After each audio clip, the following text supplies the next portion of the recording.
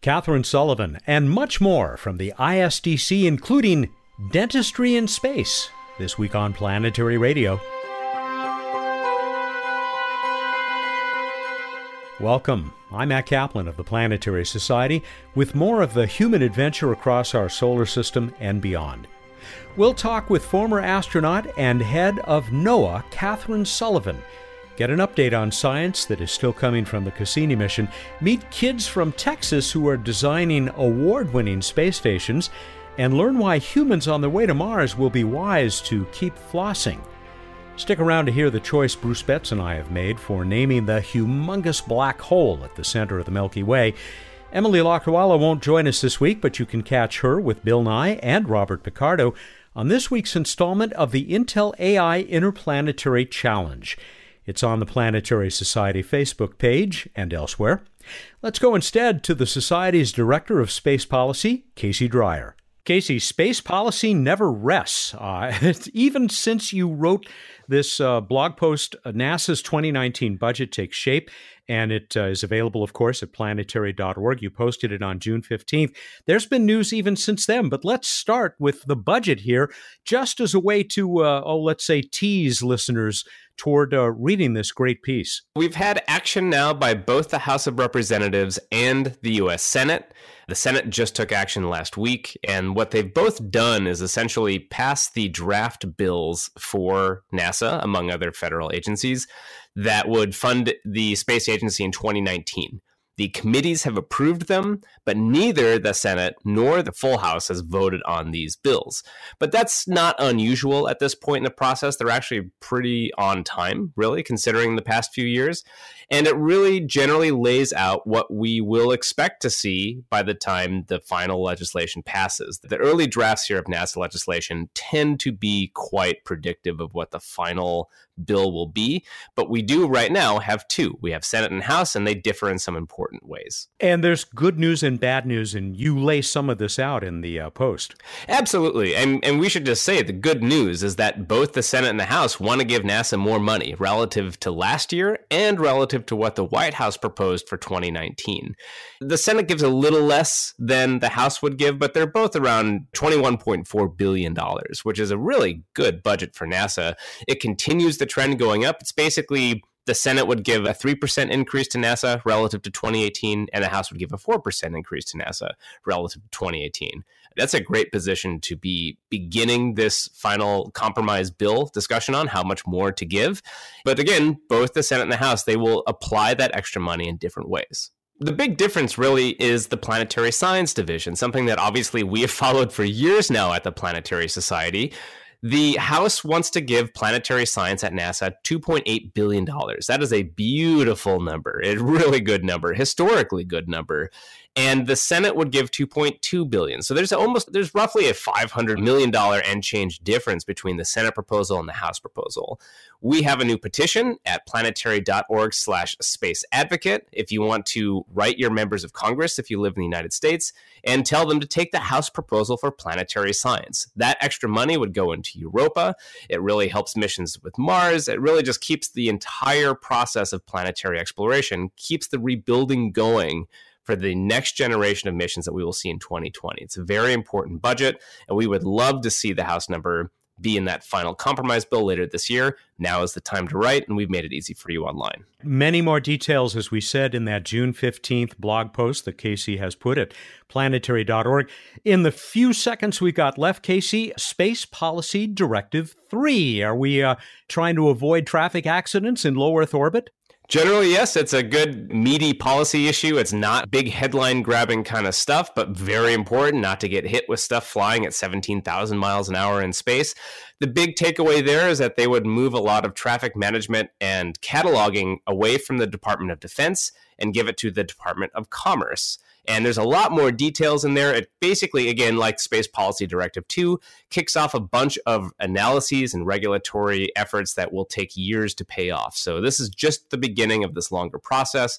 But basically, it's good that we're taking a big picture view of what traffic is going to look like in space, because we don't want a gravity-like situation happening anytime on our watch.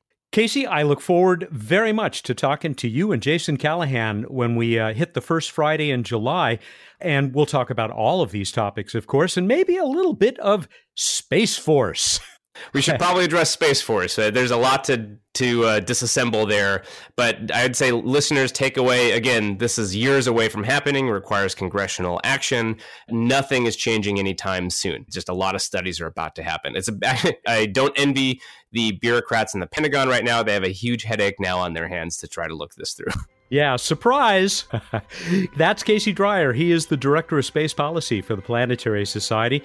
Of course, we hear him monthly in the Space Policy edition of Planetary Radio. Casey, thanks again. As always, Matt.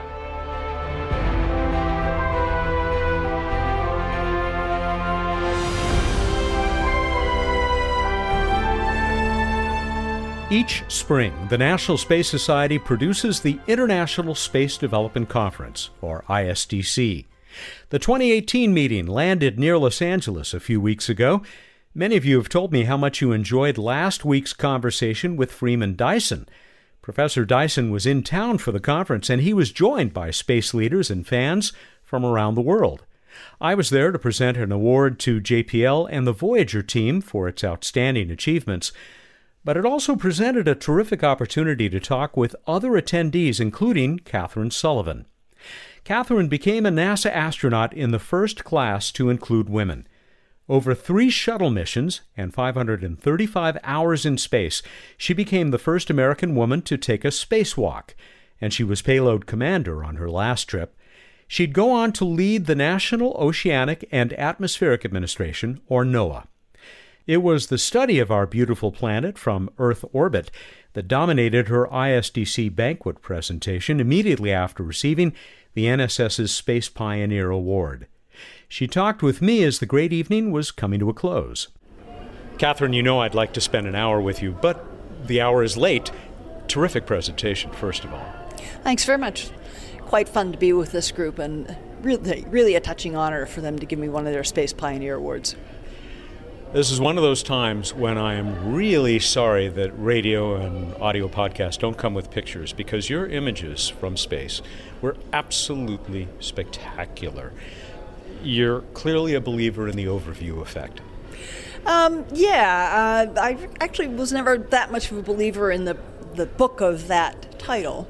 But vantage point, perspective. It's really been since we had the spacefaring capability to step back from this planet of ours that we gained the kind of understanding of it that we now make such use of in our everyday lives, in the simplest form being the weather forecast that we may look at just to decide about an umbrella or whether to cancel the Little League game, but we also all know that that kind of full Earth perspective has given us the ability to start to understand how the system of systems that makes our planet run, how does that actually all link together, and to get a really quantitative and rigorous understanding of it so that we can translate it into useful information that we weave into some more important decisions, like who are we going to evacuate as this hurricane comes towards shore, or if you're running a large business from a transcontinental retail outfit to an agronomic concern or an airline.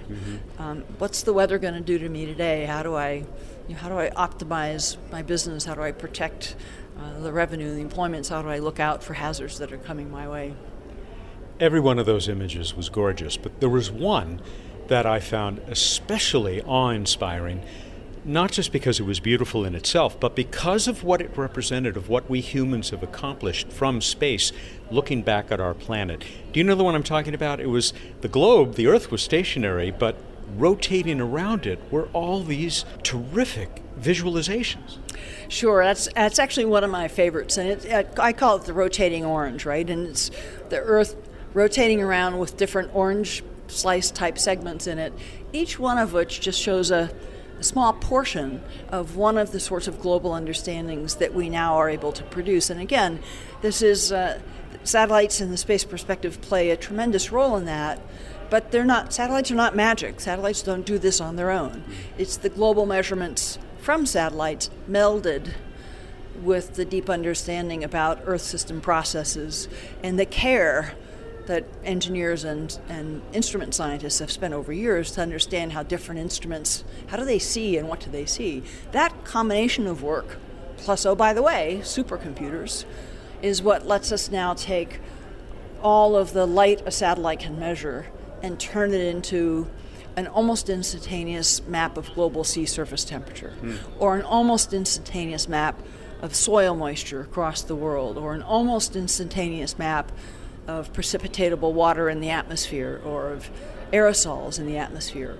So the ability to see the Earth as a whole, to essentially take a snapshot of it, and then the accumulated knowledge and research that lets us translate the satellite radiances into things that matter to how we live on Earth, or to the health of our atmosphere, or to the viability of our ocean.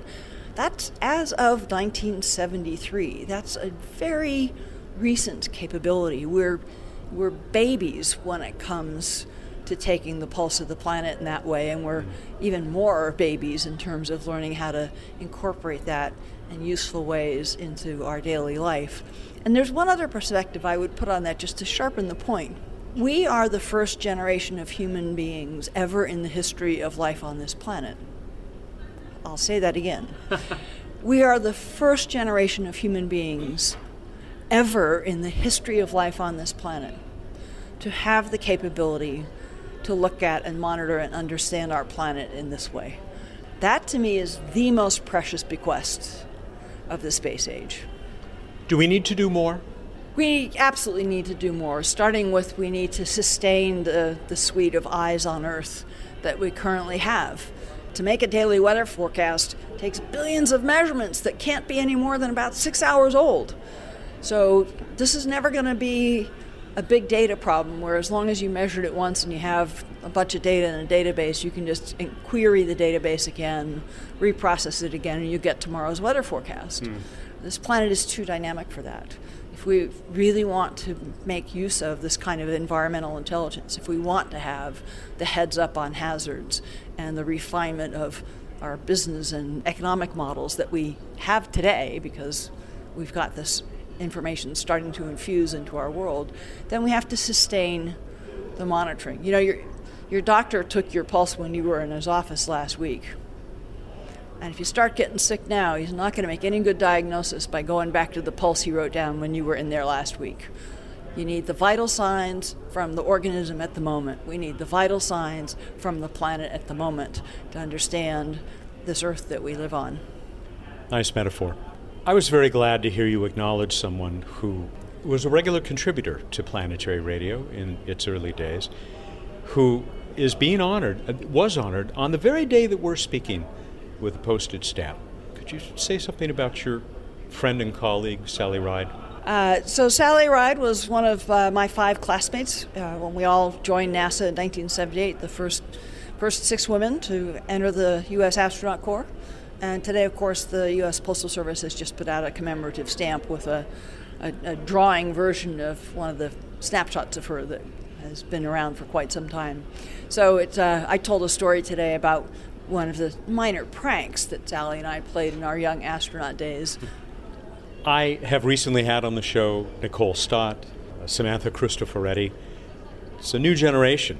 I don't even know if it's a second generation. Maybe it's a third generation of women who happen to be astronauts, or is it astronauts who happen to be women? How do you feel about these women who have pretty much literally followed in your footsteps? Oh, I just love watching what all the gals in the program and the guys. I mean, what the astronaut corps of all countries is doing in space today, and the steps, the progress. It's incremental, and I wish it was faster, and I wish we were back on the moon and maybe even leaving boot prints on Mars. But there is an energy there. There is a spirit there. There are still a tremendously talented, passionate people working and living in space and pressing to move the frontier further. Yeah, I think I feel like John Glenn felt when he met me. John, one time when we were together in Ohio, came out to present me, to introduce me to the community of Columbus, Ohio, where I was just moving. And of course, this is John Glenn, his hometown, and I'm this new kid that's been hired to come to town and run the Science Museum. And John got up on that stage and said, basically, Let me tell you how jealous I am of this woman, and remarked that I had more spaceflight time before I ate my first meal in orbit than he had in his entire career. And I was delighted to see him some years later get to up that number. And I think I feel kind of the same about the Nicoles and the Peggy Whitsons and others. I love seeing the 100-day patch on their flight suits. I kind of wish I'd have been around when it was possible to get a 100-day patch. But, John wished he'd been around when you could get even a one-day patch. So I've long thought if you're doing something worthwhile and you have the good fortune to make a new mark, whether it's a speed record in a race or whatever it might be, if you really care about the pursuit you're in, as proud as you are of that mark you made, you should hope it doesn't take too long to be erased. At least you got your Mach 25 badge. Yeah, I'm good with that. You had at the bottom of some of your slides, I think I have the order right, astronaut, scientist... astronaut, explorer. Scientist, astronaut, explorer is a tagline I have used to describe myself for quite some time. And you've been much more than that. Administrator, I think, would be in there as well. But is it explorer? Triads are better than... Yeah, there's something about comic and other timing in that. Yeah. But is it explorer that you most like to be known as? I mean, you deferred to Buzz Aldrin, who was in the room tonight. Explorer is the earliest recognized and longest running identity statement for me. Catherine, it's a pleasure. I hope to spend that hour with you sometime soon. I'll look forward to it, Matt. I know. You want to hear Catherine Sullivan's story about Sally Ride. It's coming, but you'll have to wait for it. The National Space Society also had an award for the team behind the Cassini mission to Saturn. Representing the mission were Trina Ray, the Cassini Science Planning and Sequencing Deputy, who is also the Titan Orbiter Science Team co-chair, and Scott Edgington, Deputy Project Scientist for Cassini. I'm always delighted to hear more about Cassini. We are all so proud. I know you said you were at that great Caltech celebration we did, right? Oh, yes. I mean, at the end of the mission, there was kind of a blur of events, but some of them really do stick out, and the Caltech event is one that definitely sticks out. And it was a very emotional evening that evening. We were all either at the lab or at Caltech, being with literally 1,000 of your colleagues watching the end of this mission. And it's been a remarkable mission, 13 years of exploration of the Saturn system, very tear-jerking moment to see it end.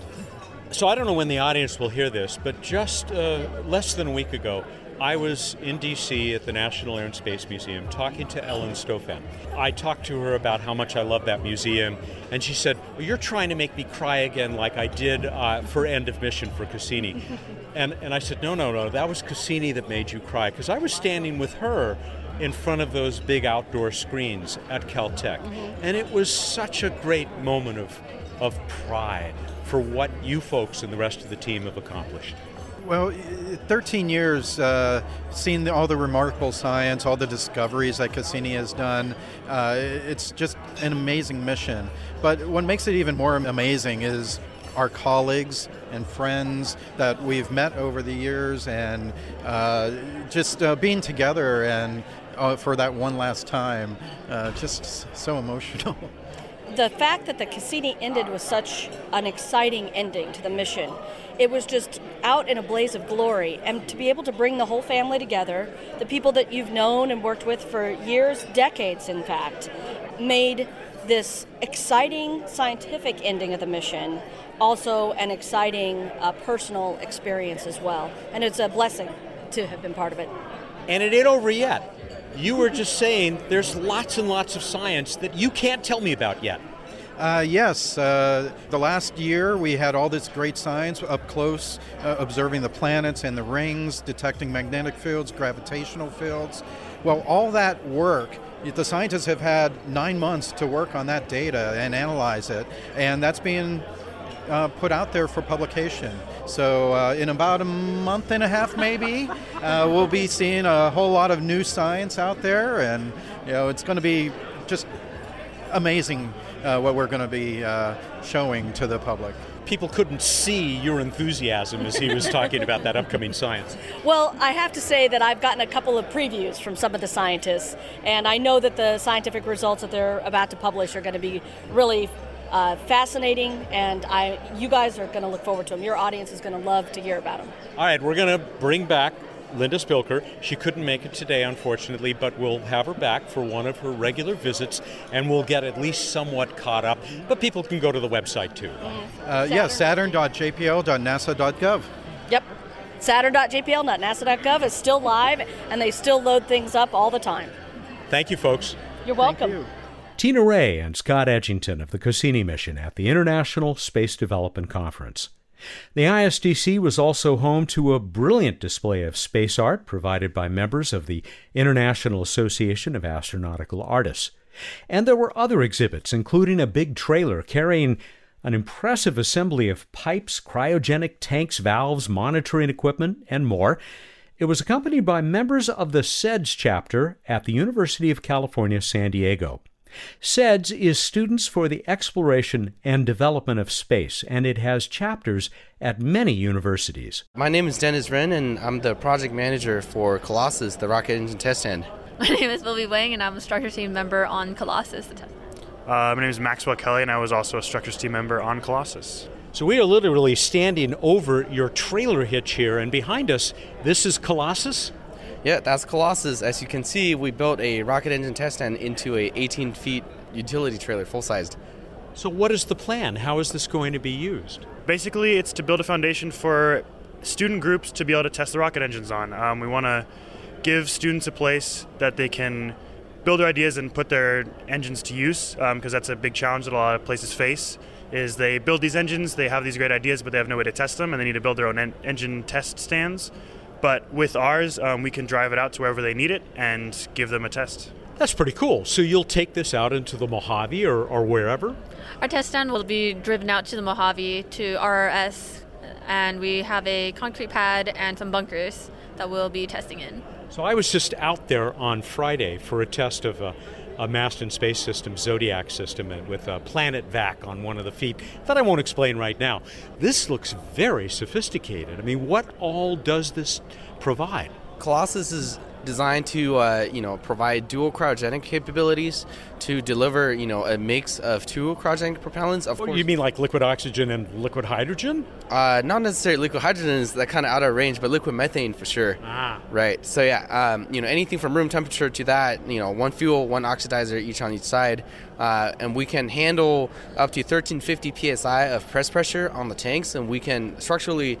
Our structures is up to 5,000 sound for any engine that can provide that much that can generate that much thrust. I assume it has not supported a launch yet, or an engine test. Our first hot fire will be tested on one of our own in-house engines, Ignis 2, and is scheduled for June 8th, hopefully.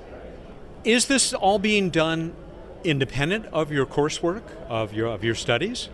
Absolutely, yeah. We're a 100% undergraduate student-run group, and this is not really related to any of our coursework at all. We do it because we love space, and we enjoy, making things happen with our own hands. Thank you very much, guys. Impressive piece of hardware that you have here, and best of luck this summer with that first test firing. Oh, and go Tritons. Thank you. Go Tritons. Thank you. Woohoo! Yeah. 3 of the members of the SEDS chapter at UC San Diego with their mobile rocket engine static test fire stand, Colossus. They and I were at the International Space Development Conference. The ISDC hosted scores of presentation sessions and hundreds of presenters on every imaginable space-related topic. One was delivered by Linda Dow from International Space University. The intriguing title, Dental Healthcare in Space. Did you see the Tom Hanks movie Castaway? I actually have not. What is that one about? Well, that's where he's stuck on a desert island by himself. No one knows he's there. He's there for some number of years. And maybe the biggest challenge he faces is that he's got a bad tooth. Oh, yes.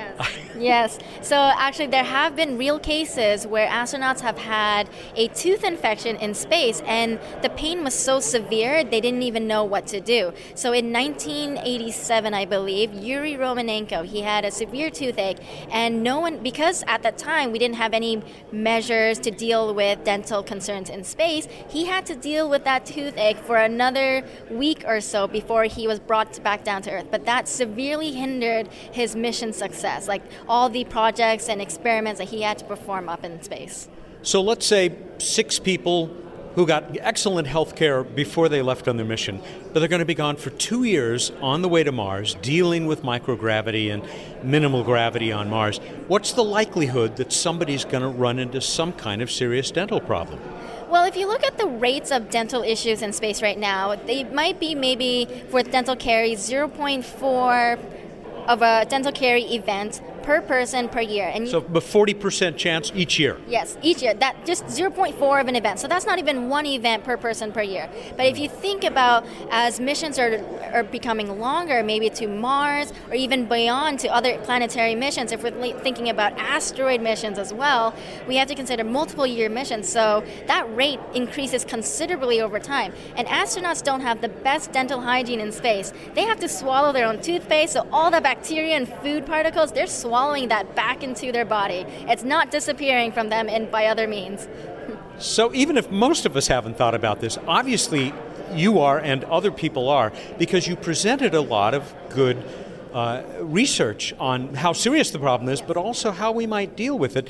Start with toothpaste. Yeah. So in the past, there have been ingestible toothpaste created by a company that worked with NASA. And NASA uses commercial toothpaste in the past, but now they have their own type of toothpaste that you can just swallow.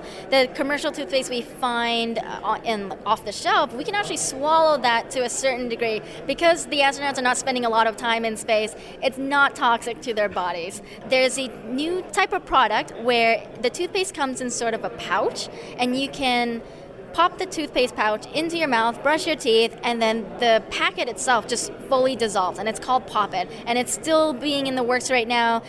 Contracts are being signed with space agencies to have that going up soon.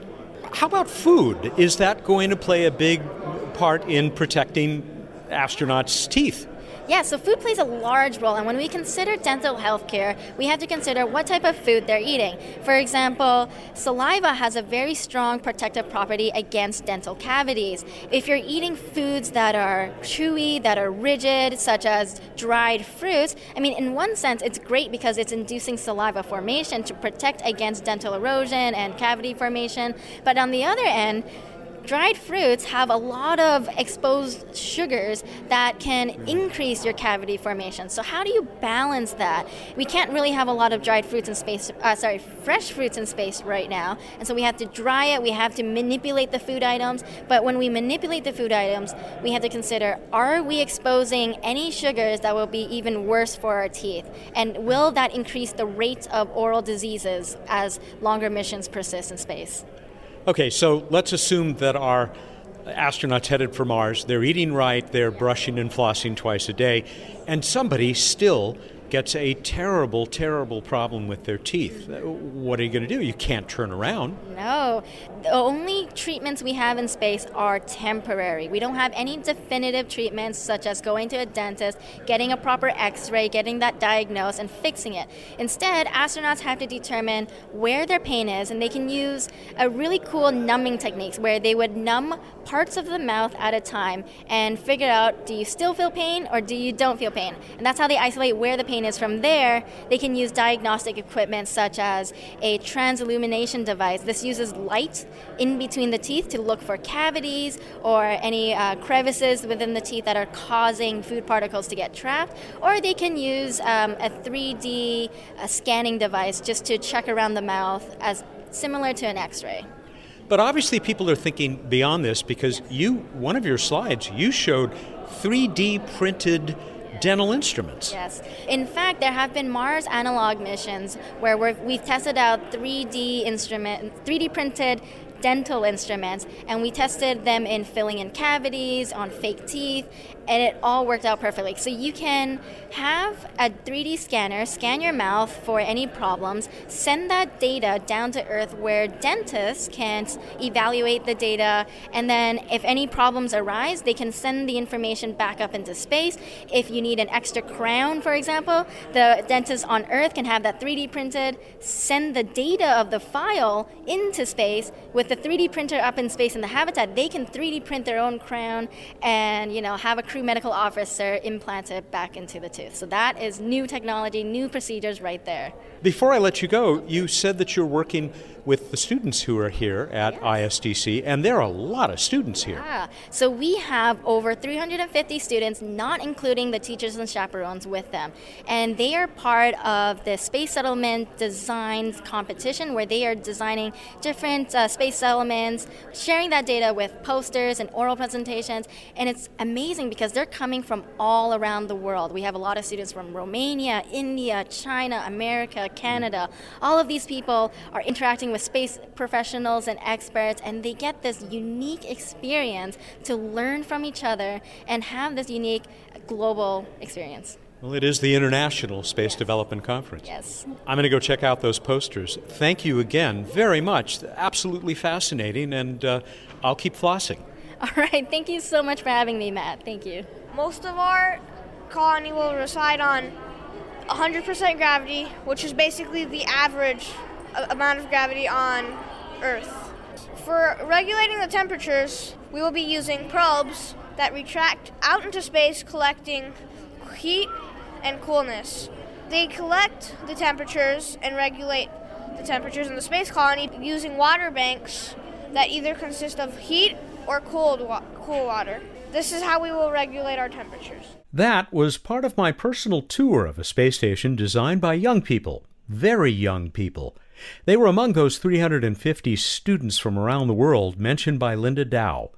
I soon found the adult mentor for two teams from Texas. So my name is Mirza Faizan. I'm an aerospace scientist by profession. I've been an innovator myself. I have around 11 innovations and patents to my name. I'm actually teaching this life cycle of innovation process to the kids, and the kids actually do a real life innovation. In fact, the kids who are here right now, they have 2 patentable innovations in this competition as well. So this is exactly I do. That's what I heard. Yeah, that's pretty impressive. There are 2 teams. Now you've got one team right here that apparently took the grand prize, took first place. Yeah, so they got first place in grade 7th and under category, first place. And one of the interesting innovation they have done is a rocketless launch system to launch the supplies from Earth to the space colony. Standing with you is the woman who actually grabbed me, pulled me into this yesterday, and I'm very glad you did. Introduce yourself. My name is Samina Karmali, and my son participated in the Ames Space Settlement Contest. You told me you have 2 children in this. Yeah, my daughter is in 3rd grade, and she's napping upstairs. They won honorable mention, and I believe we might have some of the youngest kids who participated in this contest, because we actually have a 3rd grader who participated on our team. Then we have a bunch of 5th graders, and then we have an 8th grader, and they all work together in Google Hangouts. Every month, they would, and sometimes every week, they would get together to dream up their ideas together. So they are learning much more than just the space, just for a competition. They are learning innovation. They are learning how to manage a project. They are learning how to work in a real-life corporate environment. So they have a lot in common. The projects they did, everybody's from Texas, both groups, but also everyone is Muslim. Yes, everyone is Muslim. We thanks Almighty for that. There's a lot of stories about media, about what Muslims do and what they don't do. We just want to tell the world this is also what we do. I think this is goes a long ways toward demonstrating the truth of that, because we all know how much of a Muslim representation there is in science and engineering. Oh, I'm excited that you know that. In fact, that is one of my vision is to get the golden Islamic period, the golden Islamic period from 800 to 1100 AD, where we have been designing, developing everything. Science, mathematics, astronomy. Mathematics, astronomy, you know it all. So we want to actually revive that as well. We want to have Abbas ibn Farnas from these. We want to have Al-Khwarizmi from these people. That's what we wanted to do, yes. Does this make any of you want to have a career in aerospace or other related areas? Yeah. This gave me a chance to better think about stuff and like more solve world problems and stuff like that. Yeah. What I wanted to be was a psychologist. It showed me that I had more interest out of that area. Thank you very much. Congratulations on your wins. Thank you so much, Matt. Thank you so much for having us. Okay, you've waited long enough. Here's that story Catherine Sullivan told during her dinner presentation at the 2018 ISDC. I'm grateful to the National Space Society for allowing me to be part of this year's gathering. You can read about their plans for the 2019 conference at nss.org. We're being trotted around to everywhere in the universe, both to learn a bit about NASA and how it works and all of its stakeholders, and frankly, so that NASA can show off its 35 newest shiny toys. And one of the stops on this tour was, of course, the Kennedy Space Center. And one of the evening events was a reception and dinner at the home in Cocoa Beach of Al Newhart, the founder of USA Today. This is a legendary, I see heads going up and down. I'm temporarily gone blank on the funky name for the place. It was something like the Monkey House or the Banana House or something like that. So we're being trooped into this compound on Cocoa Beach to spend the evening with him and his wife. And we're on a line. There's a little bit of a receiving line, Mrs. Newhart. I'm just about to go up the 2 steps, and I see Sally Ride, flying down the steps out the other way. And I grab her and say, if I got to do this, you got to do this, and shove her into line in front of me. And so in we go. And spur of the moment, because someone had already joked that no one can tell any of the 6 women astronauts apart, spur of the moment, Sally and I decide, let's see if we can do this. And so I go in and say hello to Mrs. Newhart as Sally Ride, and life is good. And then I go next to Al, and he's pumping my hand and saying, oh, Sally Ride, I would love to get you out on that tennis court and see what you could do. And at exactly the same time, Mrs. Newhart is shaking Sally's hand and saying, oh, Kathy Sullivan, it's so nice to meet you. I recognize you from your photograph.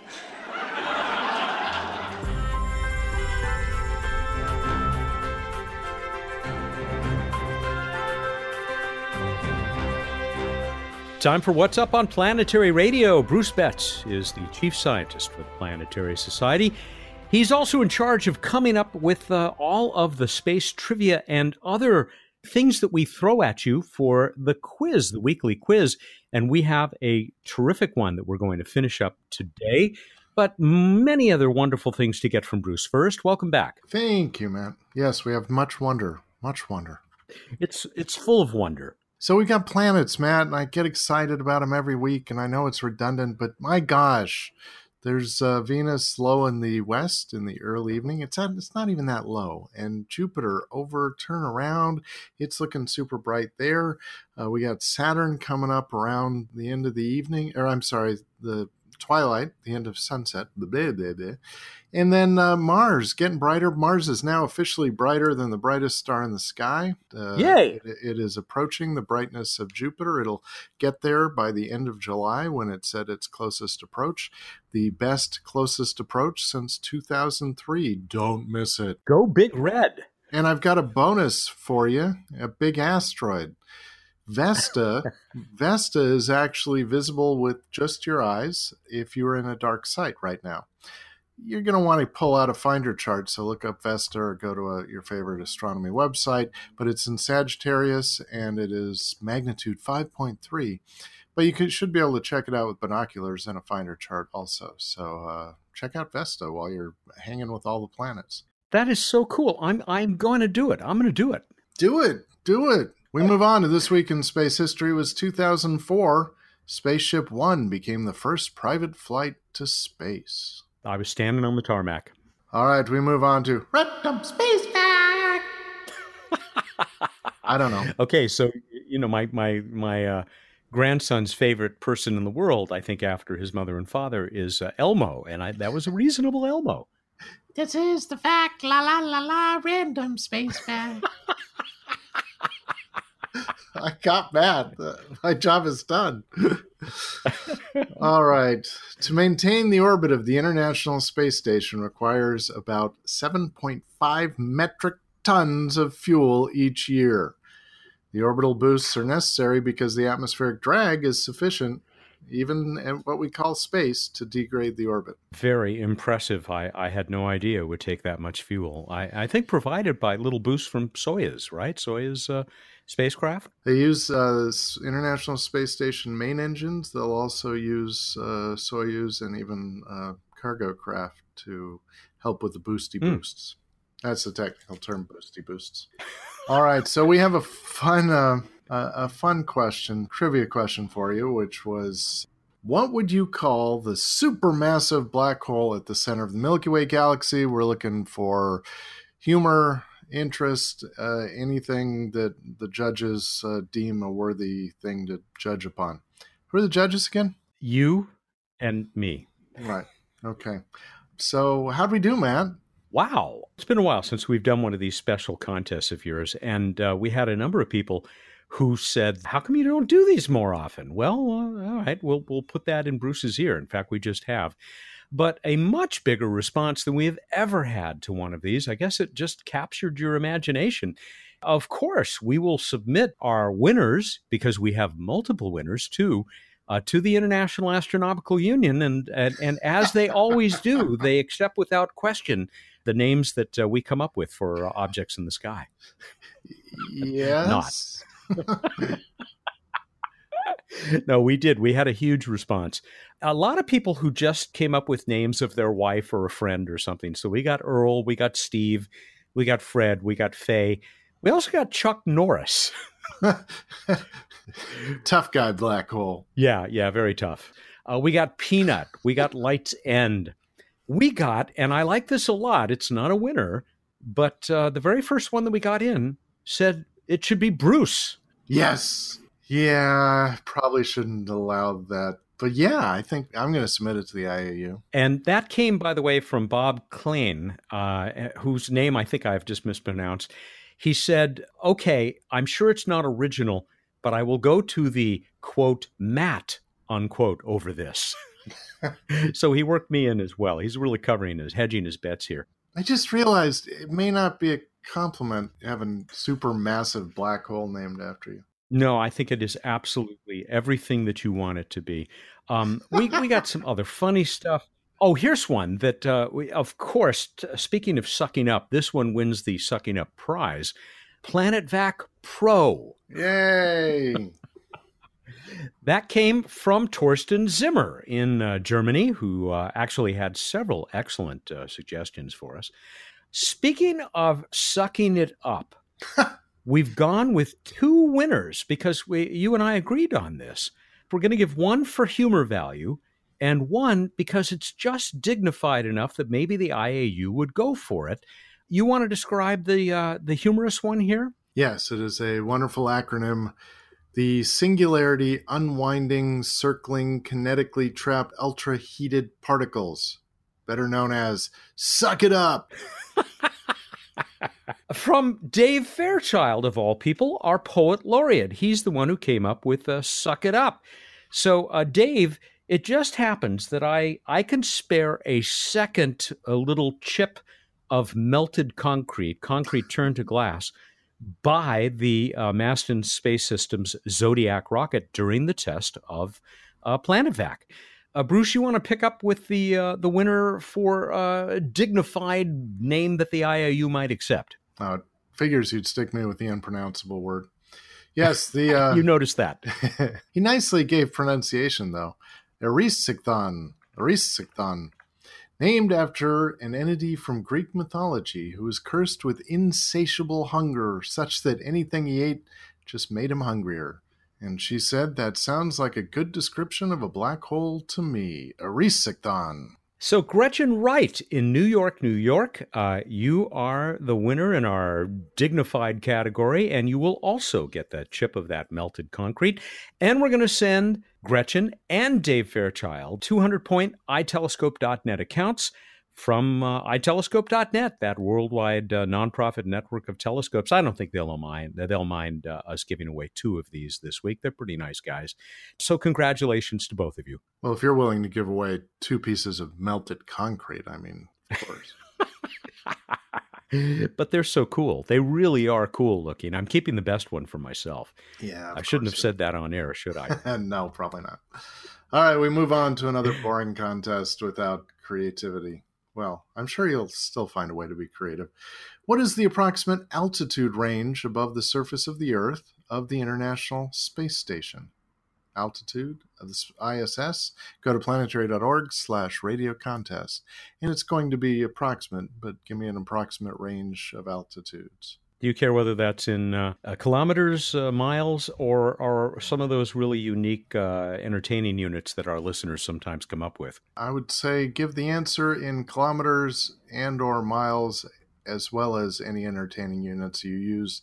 Entertaining units not required. You need to get us those units, whatever type they are, by the 27th. That would be Wednesday, June 27th at 8 a.m. Pacific time, so that you can get in on this one. And you will win yourself a Planetary Radio t-shirt. Be the envy of your neighborhood and perhaps the galaxy, along with a 200-point itelescope.net account. We're done. All right, everybody, go out there and look up the night sky and think if you were the leader of a Resikthon or Suck It Up, what would be your first order of business? Thank you and good night. My first order of business would be not being spaghettified. He's Bruce Betts. He is the chief scientist for the Planetary Society, who joins us every week here for What's Up. Planetary Radio is produced by the Planetary Society in Pasadena, California, and is made possible by its international members. Mary Liz Bender is our associate producer. Josh Doyle composed our theme, which was arranged and performed by Peter Schlosser. I'm Matt Kaplan at Astra.